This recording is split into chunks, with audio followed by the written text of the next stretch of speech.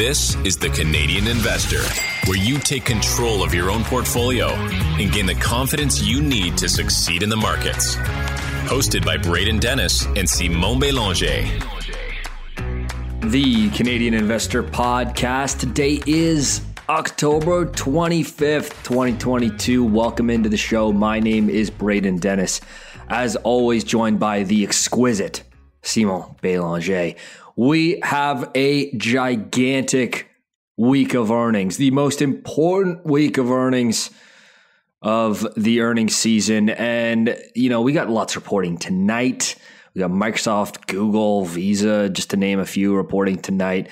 And so what we are going to do, Simon, is also record next Monday's release covering these large caps as well. So today and the next episode, we're giving you special extra coverage of this earnings palooza. Yeah, I think it'll be fun. I mean, obviously the timing's always, it's never an exact science when they'll report compared to when we record, but it made sense this time around to do it this Thursday and next Monday. It does. And I'm glad to be on the pod today with you, buddy, here, because, startup, they said. It'll be fun, they said. You've seen me just running around like an absolute psycho. So I'm glad that you and I just get to talk stocks.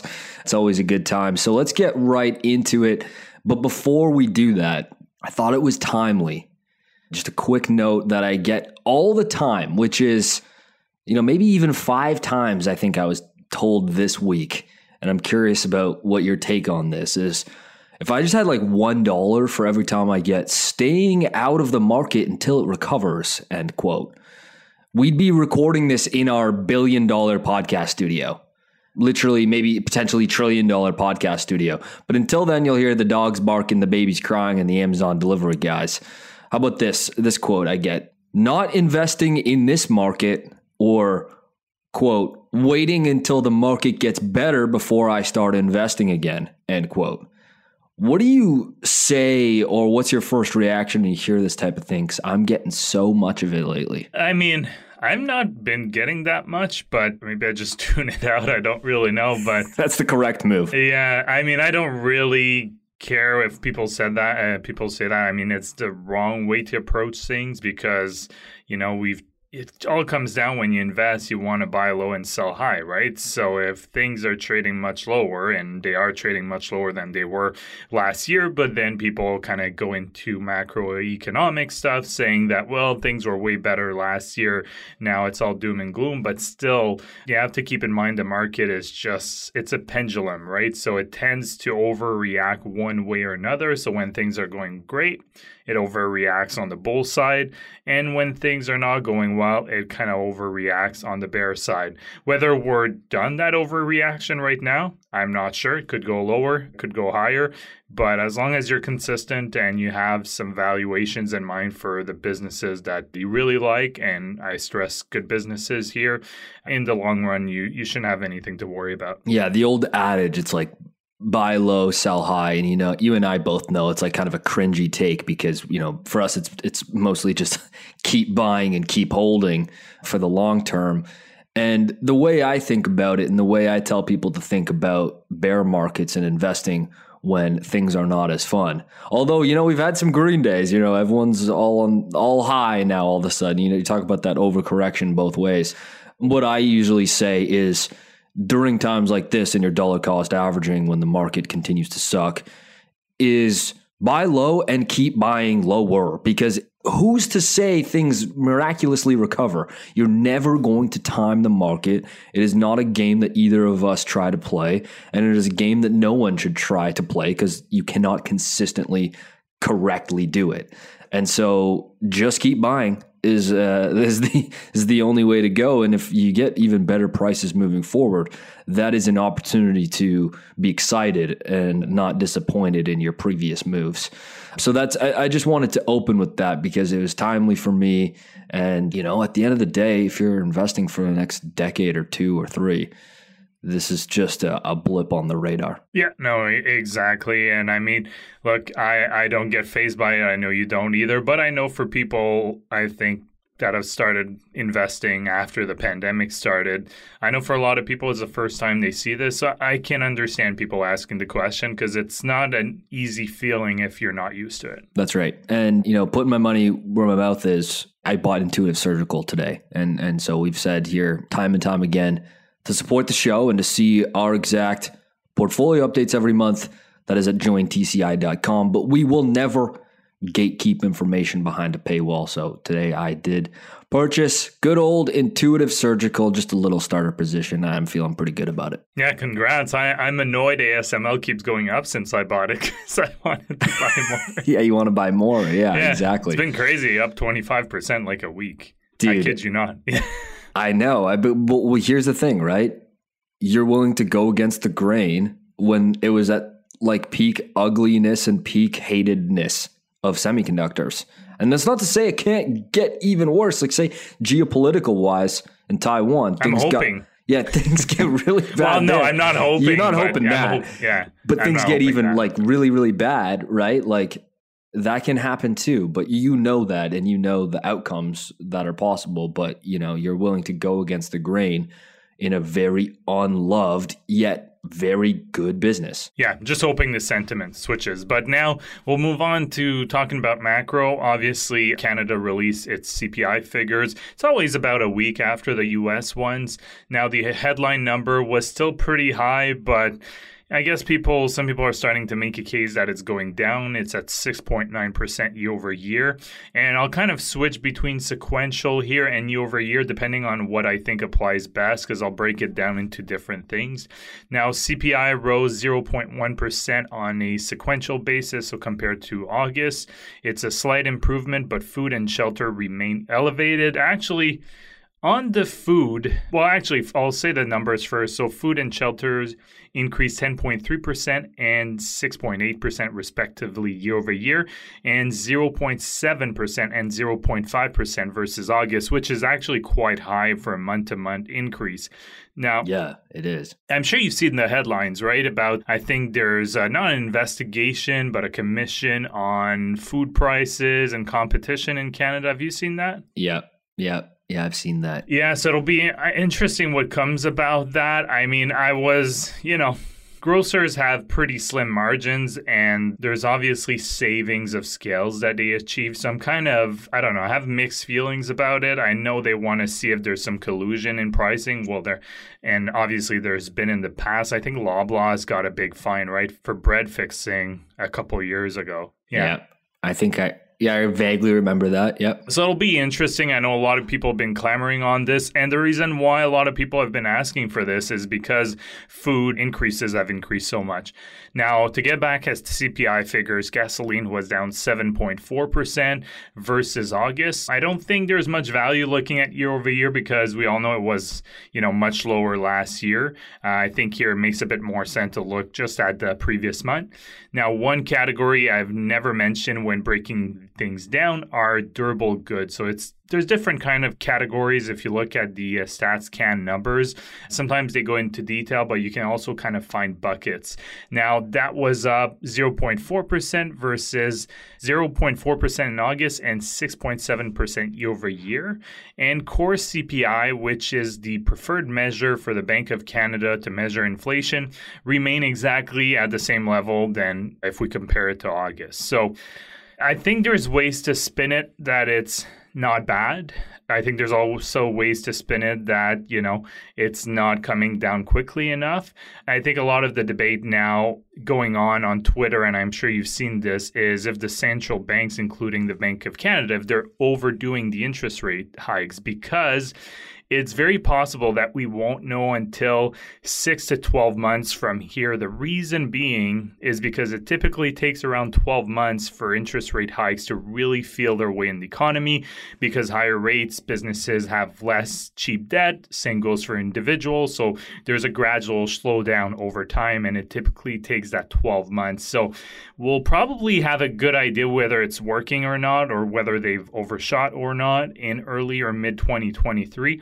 The reason I say mid-2023 potentially is if people remember, the Bank of Canada actually did not start aggressively hiking rates since it was until last July, because they hiked it a little bit before that, but the big rate hikes, the 100 basis points or higher, started happening in July. Yep. That's a good point. I was just, while you were talking here, I was looking at Loblaw's food retail revenue, because I was like, how much has it increased since like pre-pandemic and maybe 2020, since like inflation really took off? Now, I was very surprised to know, because we track food retail revenue, that exact segment in Loblaws, which strips out the drug retail revenue, like from Shoppers Drug Mart and everything. And it is almost exactly flat from fiscal 2020 compared to trailing 12 months in the last 4 quarters from today, which is very surprising to me. I would have thought that would have been up like 10 to 15% since then, but it isn't, surprisingly. Yeah, I think with maybe, I don't know what the numbers are, but, flat sales, it's something to keep in mind, but also comparing that to the profit margins, right? So whether if the sales have remained flat, but the profit margins have actually increases, means that they have not been passing along the savings to customers. Okay, yeah, fair enough. Because, gross margins have continued to tick up for this business since, for over 10 years, over 20 years, basically. Margins have gotten better and better for this company.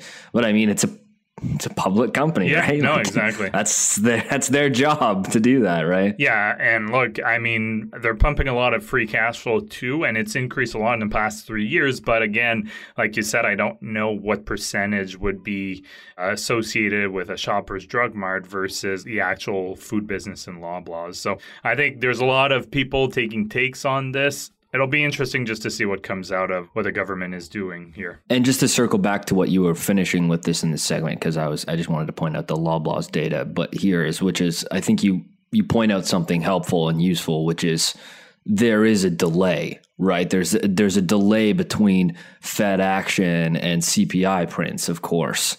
And so the problem is that there's a delay for the Fed to know and their feedback if it's working or not, or if they're hiking too aggressively as well, right? And so it's a double-edged sword there, and that's why they have to, you'll see that word, pivot, the Fed pivot. That's a, hot word these days, and because they need to be able to do it quickly because there is that delay that you speak of. Yeah, and probably the last thing I'll mention here, and it's something I just started looking into and listening to. I was listening to another podcast, and this guy's like a macroeconomic expert, but really on leading and lagging indicators. And maybe the central bank should listen to this guy, because there's things in the economy, specific commodities, for example, not all commodities, certain specific ones that traditionally have been leading indicator as to what is to come. Super fascinating. Obviously, I'm not well versed enough to go into detail, but that was very interesting. All right, let's move on here, which is another important headline, which is Chinese stocks opened yesterday. In particular, Chinese technology stocks opened yesterday in the morning down nearly 20%, which is quite staggering. Now I'm pulling up the Crane Shares KWEB ETF because I can measure its performance really easily, and it has those tech names, the largest 4 holdings, which are all, a good portion. Just make me feel even worse for owning that ETF. Right? Oh yeah. The only reason I know about it is because you own it. Good. Alibaba, Tencent, Meituan, and JD.com are the top 4 holdings. So names that people will be more familiar with, even if they're outside of China. And Simon, you're going to do a segment next Monday on the show here in the news, a deeper dive into the situation and the geopolitics. But the spark notes here for the news today is Xi Jinping won. I'm going to say won in air quotes here, won his 3rd term. And, his stance has been largely anti-big tech, especially over the last 5 years. And even if it comes at a huge cost to their own domestic large technology companies, largely a good portion of the investing community from the West has completely lost faith in investing in this, because at the end of the day, they realize that it is what it is. And it is a communist, largely dictatorship. And it has made it completely uninvestable for a lot of people owning funds in the West, especially if they're risk averse. Now, this just solidifies that nothing is changing. This news, which is in China, nothing's changing, where Xi Jinping will likely be the leader of the CCP for life. And I am no Chinese political expert or what's happening over there. I think you're much more well-versed and your segment's going to be more useful for that next week. But this just solidifies that it's more of the same, and more of the same has been bad for big tech in China. Was that a fair generalization? Yeah, and I would actually, and I'll elaborate on that, and I would say it's actually more leaning towards the one end of the spectrum now that we did not want to see. So it's basically, yes, more of the same, but, and I'll go into more detail, but essentially got rid of pretty much anyone that was high up in the CCP that favored a more kind of open market / foreign companies investing in China. Who knows what really happens? They're saying they're retirements, but he's putting people in place that are really kind of following what he believes in. So it's tilting even more so to the, we'll take care of China if it means that the economy takes a bit of a hit. It doesn't matter because China is the most important thing. Just to sum it up, but like I said, Monday I'll go into more detail. Okay, yeah, well said, because what I was saying is not actually correctly true. What I meant to say is that it's more of the same trend. Yeah, exactly. Yeah. It's more of the same trend which has existed for large cap Chinese tech stocks over the last 2 years, which is not good, right? And I'm not talking about their stock price. I'm talking about the way that they have to comply with the gov. More of that poor trend for these businesses. All right. So rounding this out is that investors who are like, but look, they're so cheap. I think a lot of them are getting washed out, and that's why it's so low now. It's just become completely uninvestable for some people, and I can't blame them. I'm basically now here in the same school of thought. You and I both own Tencent, which is a great business. It really is. It truly is a great business. And I'm not going to get shifted in my sentiment based on the price. I mean, look at what they own. Look at this giant black box, the investment arm, which is just incredible. I'm not going to make any knee-jerk reactions on what I'm going to do, because these are some pretty great businesses trading at ridiculously low multiples. The question now is, those ridiculously low multiples, are they a trap for people who own it like you and I, or new people who are coming in and drawn to the allure of, look, Charlie Munger bought Alibaba 3x ago and he thought it was cheap then. How cheap is it now? Right. And so that school of thought, I don't know. Is it a value trap? I'm not sure. I really don't know. No, I mean, it's a good, something good to think about. Obviously, when we talked about us and Chinese companies, I think it was last year, it was a risk that we were aware of. And, if you're surprised by what's happening and you own Chinese stocks, I think that's a valuable lesson, because you should have known these risks. I'll be very blunt, you should have. These were very clear risks of investing in Chinese company.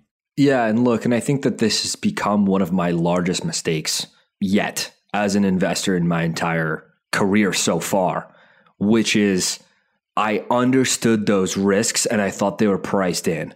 And clearly that's not true. And how much of this is a poor market and valuation compression in tech, and how much is it a China thing? It's really hard to decipher, but I thought it was priced in, and I think that was a mistake. Because clearly it wasn't. I mean, my cost basis was 2x ago, right?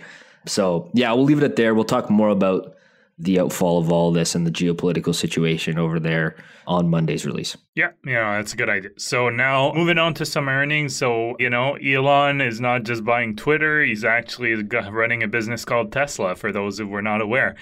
We haven't touched on their earnings in quite a while. No, I know. I mean, just but the timing of the earnings this week, that we had to there's a lot of companies reporting, but it's well-known names, even on the Canadian side. I think it's a little further down, this week or next week or the week after. All the early ones are the industrials and the Dow Jones names are all reporting early, like the 3Ms and the stuff like that. Yeah, exactly. Now, Tesla, I think it was a fairly good quarter for them. So they delivered 42% more vehicles than last year. Revenues were up 56%. They increased their operating margin by 262 basis points. Earnings per share almost doubled. Free cash flow increased 148% versus last year. They delivered... What is that number in absolute terms? I don't know. Yeah, you'll have to look it up. Yeah, I kind of just stuck to the percentages here. I calculated them myself, but I stuck to the percentages. They delivered 42% more vehicles this quarter versus last year. Oh, I actually spoke about that. Sorry, I doubled my line there. But they had some transportation issues for deliveries.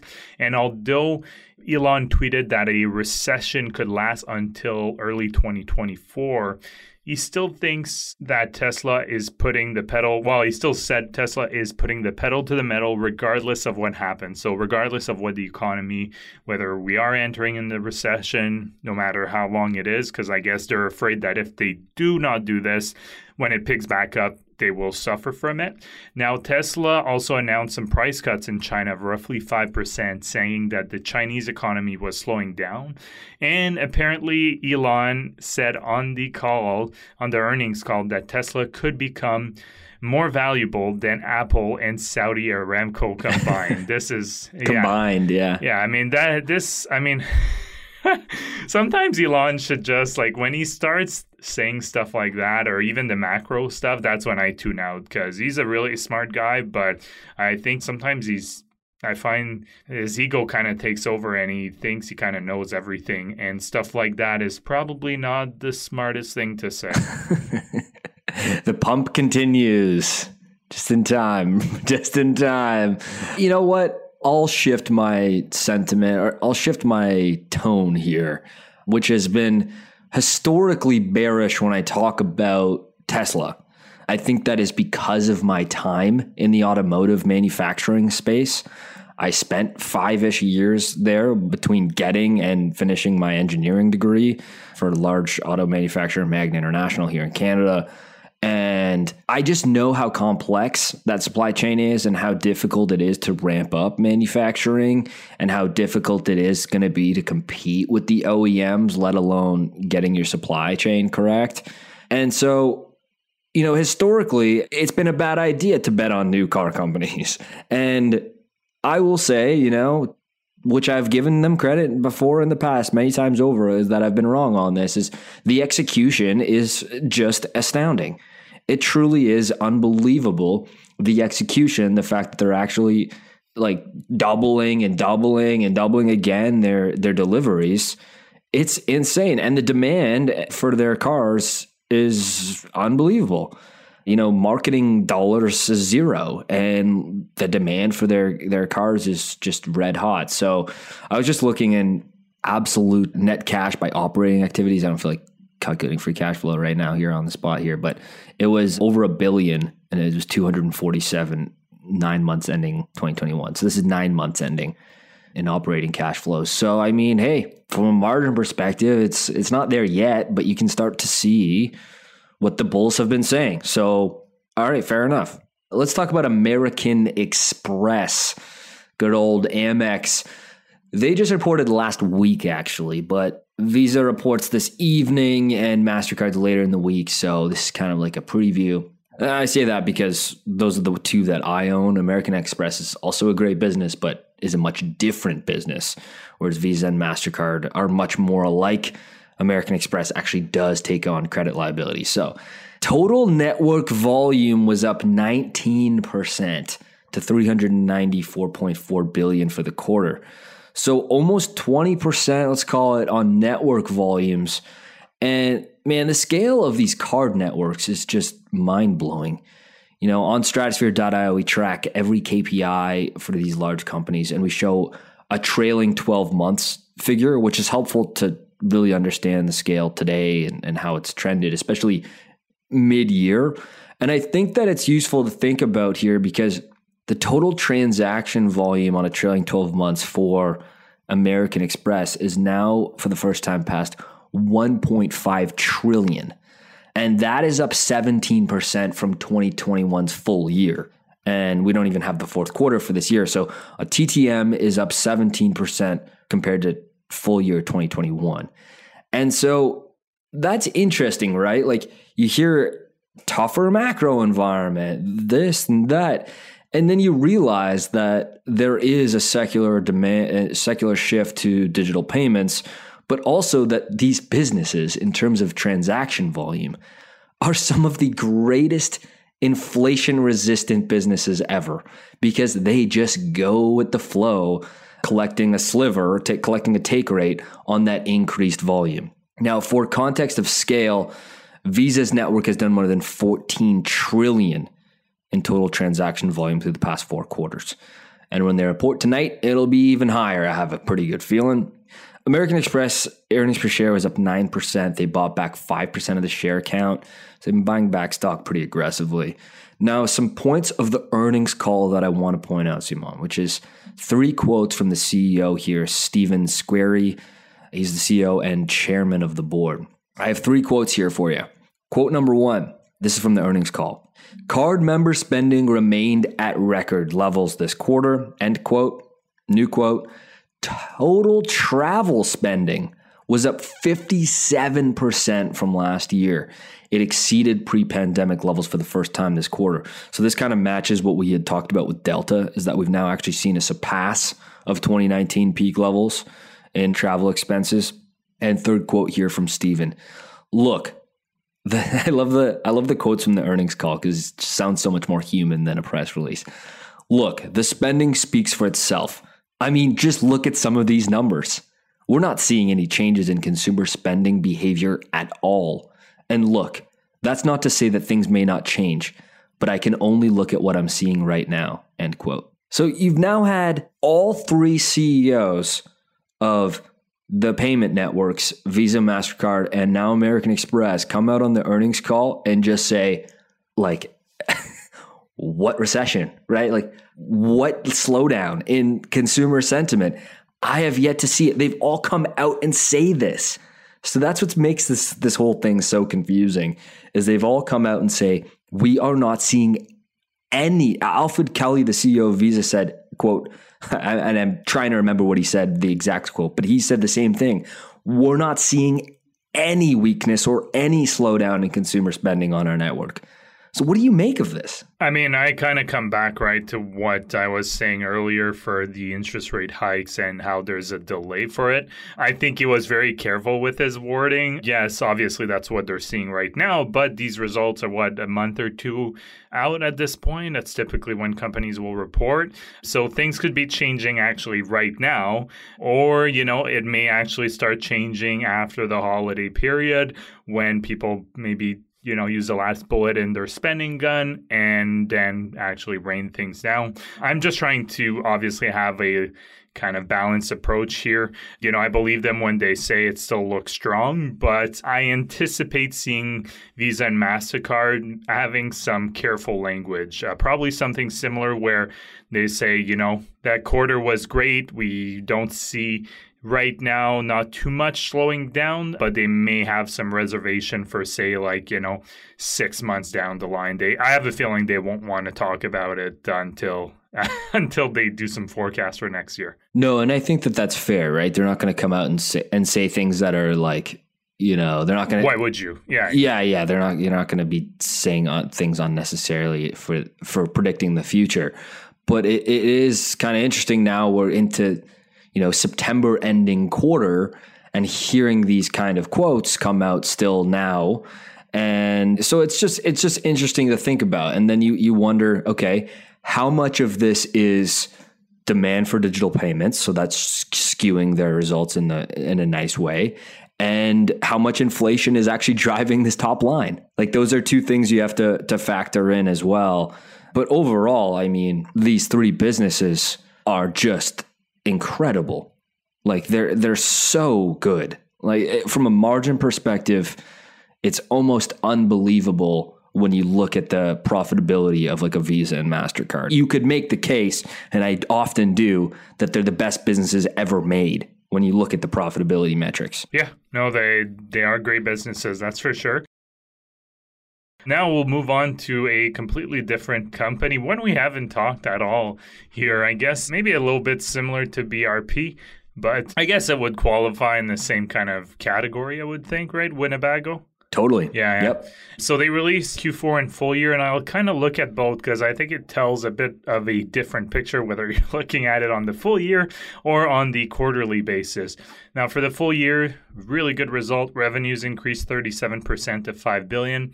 Part of this was driven by acquisition. The big acquisition was Barletta, which does pontoon boats. The operating income was at 43% with operating income was up 43% with price increases partially offsetting higher production costs. Net income up 38%, 38.6%. Free cash flow was up 62% for the year.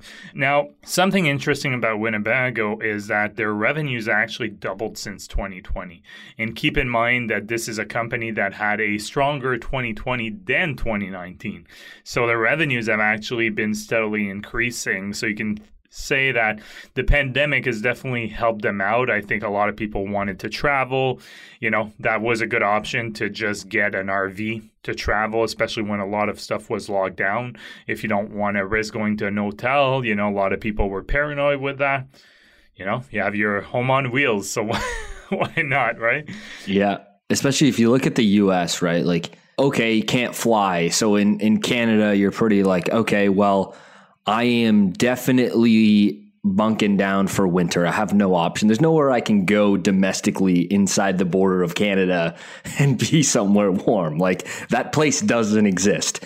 But for the States, all 4 seasons all the time, right? So there's a big demand for this kind of thing. If you're told you can't leave the country, people are like, all right, let's get a Winnebago, let's get an RV and hit the road because there's lots to see. Yeah, and wasn't the border kind of open to some extent pretty much the whole pandemic? I think there was more restrictions to flights, right? More restrictions to flights, that's right. Yeah, so I think it probably offered even Canadians some options to go into the U.S. Go down there. Now, Q4 tells a little bit of a different story. So definitely seeing a bit of a slowdown there. So revenue still increased 13.8%. However, if you exclude that Barletta acquisition, they only increased organically 4.3%. Revenue were primarily increased by higher prices, so not because of volume.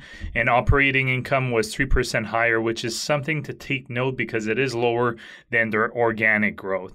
And net income was 1.8% lower. So I don't know if this is kind of the start of a trend here at a potential kind of deceleration for Winnebago, but I was just kind of interested to see how they're doing. It's not a company I know very well, but just the trends here. Again, kind of going on the fact that there's a lot of predictions that we're going into a recession. So I just wanted to see, these type of vehicles, maybe they don't get too badly affected because maybe a lot of people just start targeting RVs as a way of having home ownership, right? Maybe that offsets it a little bit. I have gone down extensive YouTube rabbit holes about converting your Sprinter van or like some sort of bus or shuttle bus and converting them to a home and then living out of it, and just the idea of this digital nomad experience that you can do from anywhere outside of your RV. I think it appeals to a large number of people. And for me, it's a mix of that sounds kind of appealing, also kind of terrible. But I like watching those home renovation shows. So it's all the niches in one. And so I can see why people want to do this, especially the more I'll say millennial type generation who would have a lot of reason to do this and no reason to stay in one place is what I'll say. So I don't know. I think the future is brighter for these companies over the next 10 years than they were over the past 10 years. Not to say that it wasn't great, but I do think that there's a secular demand for these types of equipment and types of lifestyles, I'll say. Yeah, for me, it's just maybe a good alternative to kind of home ownership for some, right? Yeah. Yeah. For some at a certain part of their life. Yeah. Right? Yeah, exactly. Well, I mean, if you really can't afford in life, if you right? really can't afford a home, maybe you start looking at something you can afford. And I don't know what the prices are. I'm assuming it's probably, 150, These things aren't cheap. 200 grand around there, but it's still cheaper than buying a house. And even sometimes probably cheaper than some down payments required. And some people just want to live in their van, go rock climbing every day, work from their laptop, and with very minimalist lifestyle. And I think that appeals to a lot of people, including me. I think that it's cool. And so I think we'll see more of it, but who knows? All right, let's move on to Moody's Corporation. This and S&P Global are the best boring businesses in the world. All right, Moody's Corporation reported their third quarter, and on the surface, it's like, oh no. Revenue is down 16% year over year, and year to date through 9 months, down 11%. And the reason for that is there are two main segments for Moody's, okay? There's the Moody's Investors Service, MIS, and Moody's Analytics, MA, which is like a SaaS subscription. It's a software business. Now, today I posted on Twitter at Brado Capital. Go follow me, of course. I posted a graph of Moody's Analytics revenue over the past 10 years. And it's one of those beautiful, consistent up and to the right graphs that you love to see from a software company. And it's because it is. Moody's Analytics is a software as a service business. And the reality now, today, on this third quarter, is that over half of their sales in the quarter was actually through Moody's Analytics, which is a growing, sticky, recurring, high-margin software business. So that sales was up 14%, and through 9 months, 18% up on the top line. For Moody's Investor Services, you're seeing revenues down 36% year over year. And so is this surprising? No. It's a capital markets business. It's not surprising to me at all. And if you look at what makes up Moody's Investor Services, it's corporate finance, structured finance, financial institutions, and those are the three big ones. Look at the drop in corporate finance. Where's the bond issuances, right, Simone? Where's the bond ratings business? And that's the nature of this. It's very cyclical with credit, right? Like short-term and long-term credit cycles. And so you have this like kind of cyclical with rates business, but they've created this wonderful software business now that is now over half of the top line on their latest quarter. So it's kind of given me resemblance to one of those businesses that out of nowhere over the past 10 years, they've created this segment that is more valuable than the rest of the business. You know what I mean? Like AWS is a perfect example of that. I'm trying to think of other ones that they, spin up a line item out of nowhere and it becomes such an important part of the market cap. Moody's comes to mind. What else comes to mind? I don't know. You got anything? No, I don't know.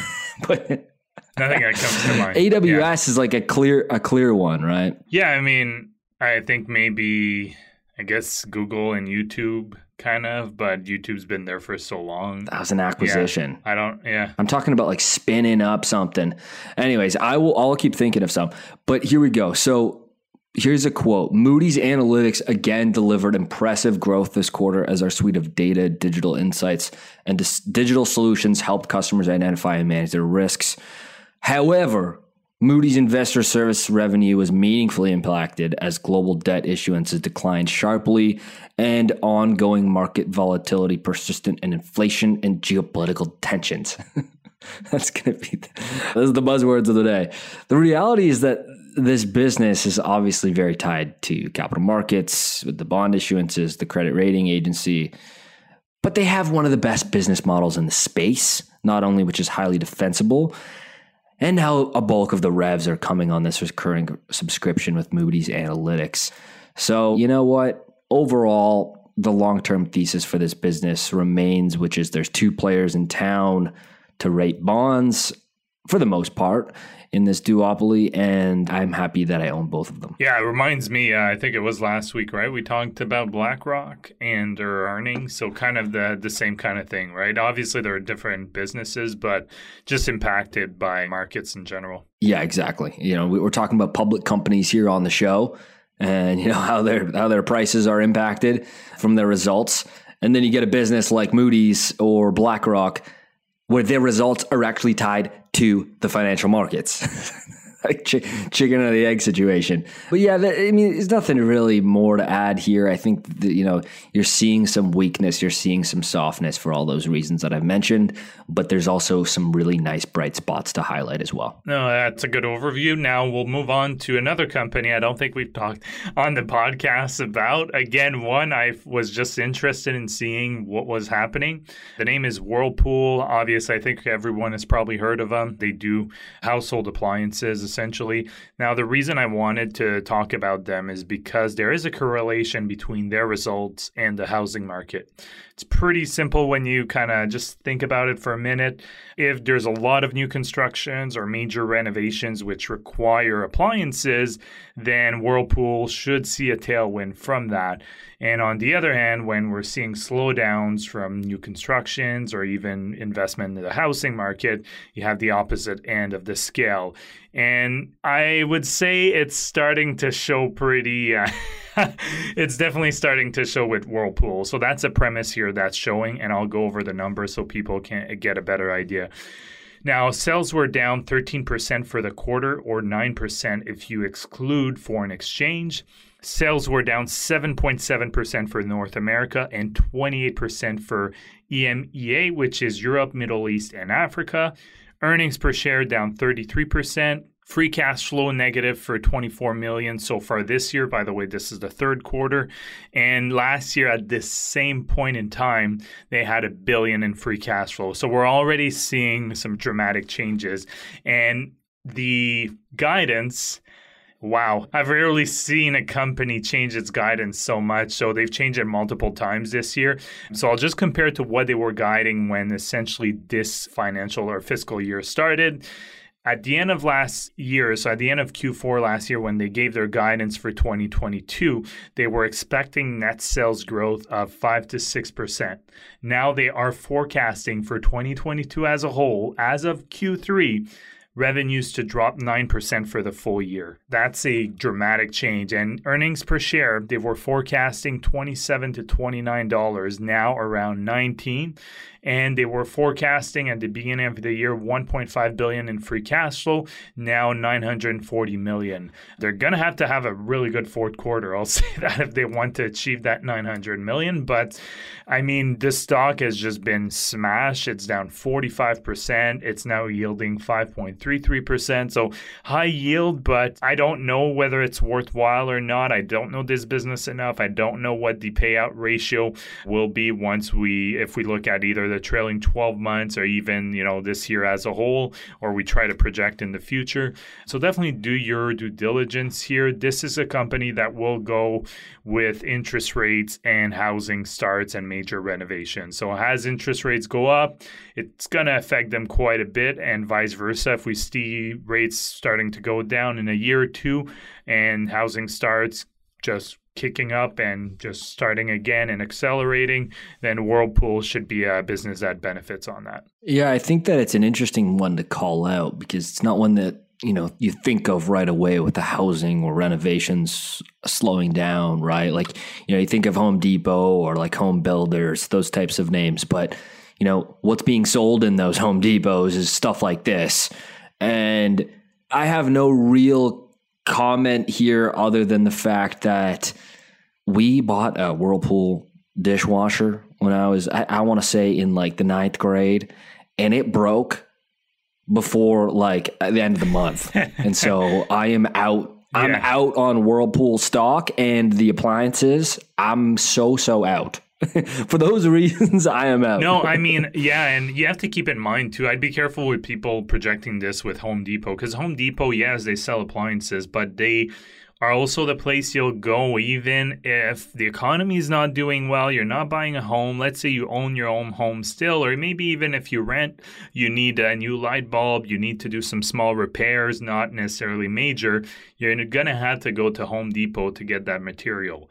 You're going to push off. Versus like a major new build or major reno, probably swapping out appliances. Exactly. So they really need, let's be honest, it's either, appliance break or you you are purchasing a home or doing a major reno. I mean, I think those are the main reasons that where you would need to buy appliances. And they do license, I think, some of their appliances. I'm just going on memory here. I think IKEA appliances are actually produced by them. I could be wrong, but I know they're produced by one of the major manufacturers. I think they do, right? Yeah. Whirlpool makes IKEA. Let me look that up.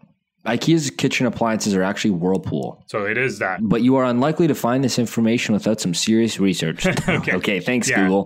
Whatever that means. But you know what? I think that they do white label it for IKEA. Now, those appliances are obviously the quality that you could expect. So yeah, I mean, it depends. They have some expensive stuff now at IKEA for appliances too. So I don't know, depending, if it varies. But, if people were wondering how the housing market is or how it's going to be, I think Whirlpool is a pretty good gauge here. I've heard a lot of economists and kind of macro experts refer to appliances as a good indicator for housing starts specifically. Interesting. I think that's probably really smart, but it's also going to be something that gets fulfilled late stage in the project, right? Yeah. I mean, they could. I don't know how it works, whether they buy them early on or I really don't know. But when in this cycle is that procured? I'm not sure, but I would think later. Yeah, but I figure it was fun to talk about this one. We haven't talked about. It's a fairly small business too. I think it's around $5 billion in market cap for those wondering. Is there anything more annoying than when an appliance breaks? Oh, no. I actually can't think of a more frustrating thing to deal with because now they're like just one big computer, right? So it's like you can't just swap, it's like you have to get the exact person who works from the exact appliance manufacturer to do stuff with the computer board on all these appliances, or else you can't do anything. Like, there's no chance I'm swapping that out. Like, there's just no way. We had a few break a couple of years ago. One of them was our washing machine, and, called the company, came in. The guy was very nice, very honest. He's like, you know what? Like, it's going to take us 4 to 5 months to get the board that you're talking about, and it's going to be like $100 cheaper than you buying something brand new. And obviously, if you get something brand new, that's the scam right there. Yeah, you have the warranty and everything. So he's like, it's up to you. I can do it. I can order it, come back. But he's like, if I were you, I would just buy something new. So I'm like, okay. So I paid him. I think it was like $75 just for him for half an hour to have a look. But, that's for him to come tell you buy a new one. Yeah, pretty much. There you go. $75 later. All right, let's round out today's show with UPS's third quarter. Dude, yesterday I was leaving my house. I don't know if you have this in Ottawa, but I'm noticing them so much in Toronto. Is that the FedEx guys have a bike where there's like a big basket or like big container that sits in the front of their bike. It's like no. No, it looks amazing. Like the Uber Eats guys, they have the big backpack behind them.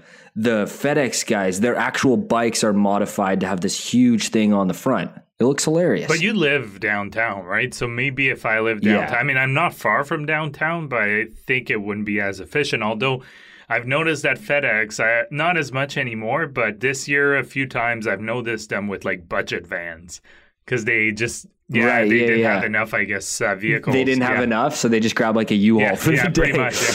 Look at the photo I just dropped in the doc. Okay. No, I've never seen that before. You haven't seen? Okay, I'm noticing them more and more in Toronto now. But yeah, it's... maybe in downtown Ottawa. Yeah. If you can explain it for people on the pod. So they have a bike...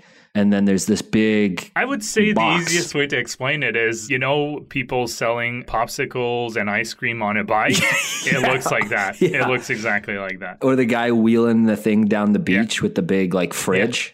Yeah, with the bike.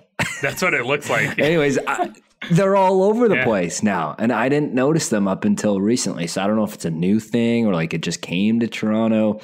Hey, and it's good for the environment, keep those emissions down. So for UPS, they had revenues of $24.2 billion, which was up 4.2% from last year for the quarter. Earnings per share was up 10.3%. So nice nice double-digit year-over-year on the earnings per share. Now, one thing that I wanted to note here, and I don't care that much about UPS's results. It's not a stock that we care so much about. I mean, everyone knows what it is, but it is a good barometer. It is a good bellwether, and that's why we talk about these ones. But one thing that I wanted to highlight is their pricing power. So let's look at the US segment in particular.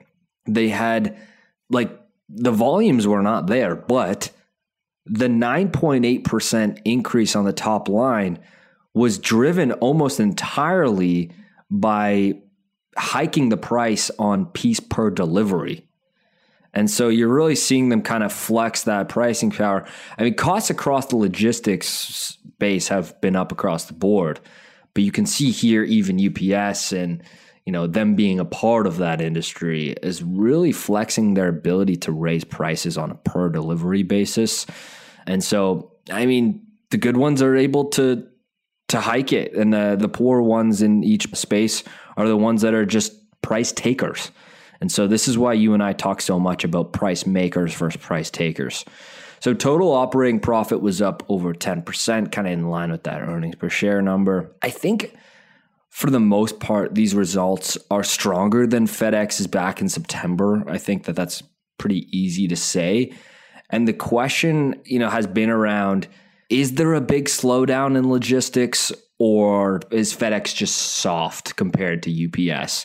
And so that's been kind of the discussion I've seen online for people who track the logistics businesses is is it a FedEx thing, or is there a real slowdown in the logistics space? And so the answer for me is a bit of both. The short answer is that we're going to see normalization in normal e-commerce last mile delivery volumes. I think that that's going to go down to a more reasonable place. But for the most part, UPS does seem to be executing quite a little bit better than FedEx, and the stock price as of late certainly reflects that sentiment by quite a wide margin. So I think this result was kind of there's some softness in logistics, but overall, these haven't been UPS problems. They've been FedEx problems. And so let's stop moving both these names on the same results. It's like when Snapchat comes out with their terrible earnings and then all the digital ad plays go down. It's only a few more quarters before that stops happening entirely because they are not related. And so I don't think you can stretch that out to FedEx and UPS, but at some point maybe you can, because the execution has not been same. No, I mean, it's kind of funny looking at the chart. They were tracking each other until September when FedEx released its results. And then FedEx is year to date, FedEx is down close to 40% and UPS 21% or 22% around there. So definitely the market. Which is just the market, right? In line, matching market performance versus severe underperformance. Yeah, and I mean, is it at the same time too, is it a mix of, I don't know the businesses well enough. It sounds like UPS is better run, but is it maybe FedEx trying to just be in the, get it at the front end and, taking a hit right now and then being okay later on? Maybe UPS is kind of waiting to see how it goes. I don't know, right? There could be a bit of that where FedEx just decided to take the hit right now and to be better positioned down the line, and maybe UPS is kind of waiting and seeing. Maybe there's a bit of that too. Yep, agreed. But if you give me one of these bikes, I'm just looking at the photo again. You give me one of these bikes, strap that FedEx logo on there. Let me just buzz around Toronto, but you'll see the earnings print. The stock will be up 10%. I mean, I can say one thing, those bikes are probably extremely useful in a city like New York City. Oh, for sure. With all the traffic there, I'm sure they get around way faster than any kind of vehicle, so. Totally. That's why you've seen so much traction with the bike delivery for Uber Eats and stuff, because downtown, it's the same reason that I don't live in the core anymore. I'm way on the outskirts. But when I was in the core of the city, post graduation, working my corporate job, I biked everywhere. because there's no way I was driving my car around downtown. It's just like, that's misery. Like, it's straight up misery. And so I think that these will do well in the city. I wonder if UPS is going to do something similar. These look pretty sleek, though. We'll see. We'll see. Maybe that's why, maybe they're costing too much to FedEx. I don't know. Yeah, we will see. Thanks for listening to the pod, everyone. This is the Canadian Investor Podcast. We're here with you Mondays and Thursdays. Me and Simon, the odd time we bring in a guest, but for the most part, it's banter between the lads here talking about companies. And then on Monday, we talk about our general thoughts on the market. Tune in this Monday. Simon, we're going to do more earnings because it's earnings season. Here it is now. We talk so much about long-term investing and how the stock price doesn't let us sway the narrative in our mind on the business if it's executing or not. We wait to earnings to look at the real numbers and then make our decision from then. And here they are. These are the real numbers. This is, if you tune in 4 times a year, this is the time to tune in. And for the most part, I haven't really made any hot takes on what I've thought so far with companies' reports, but I think by the end of Thursday, I'll have some real good hot takes on it. Yeah, I think for me, it's just, I'm still digesting. Overall, I think it's been pretty good, but it's still been a bit of a mixed bag depending on the companies.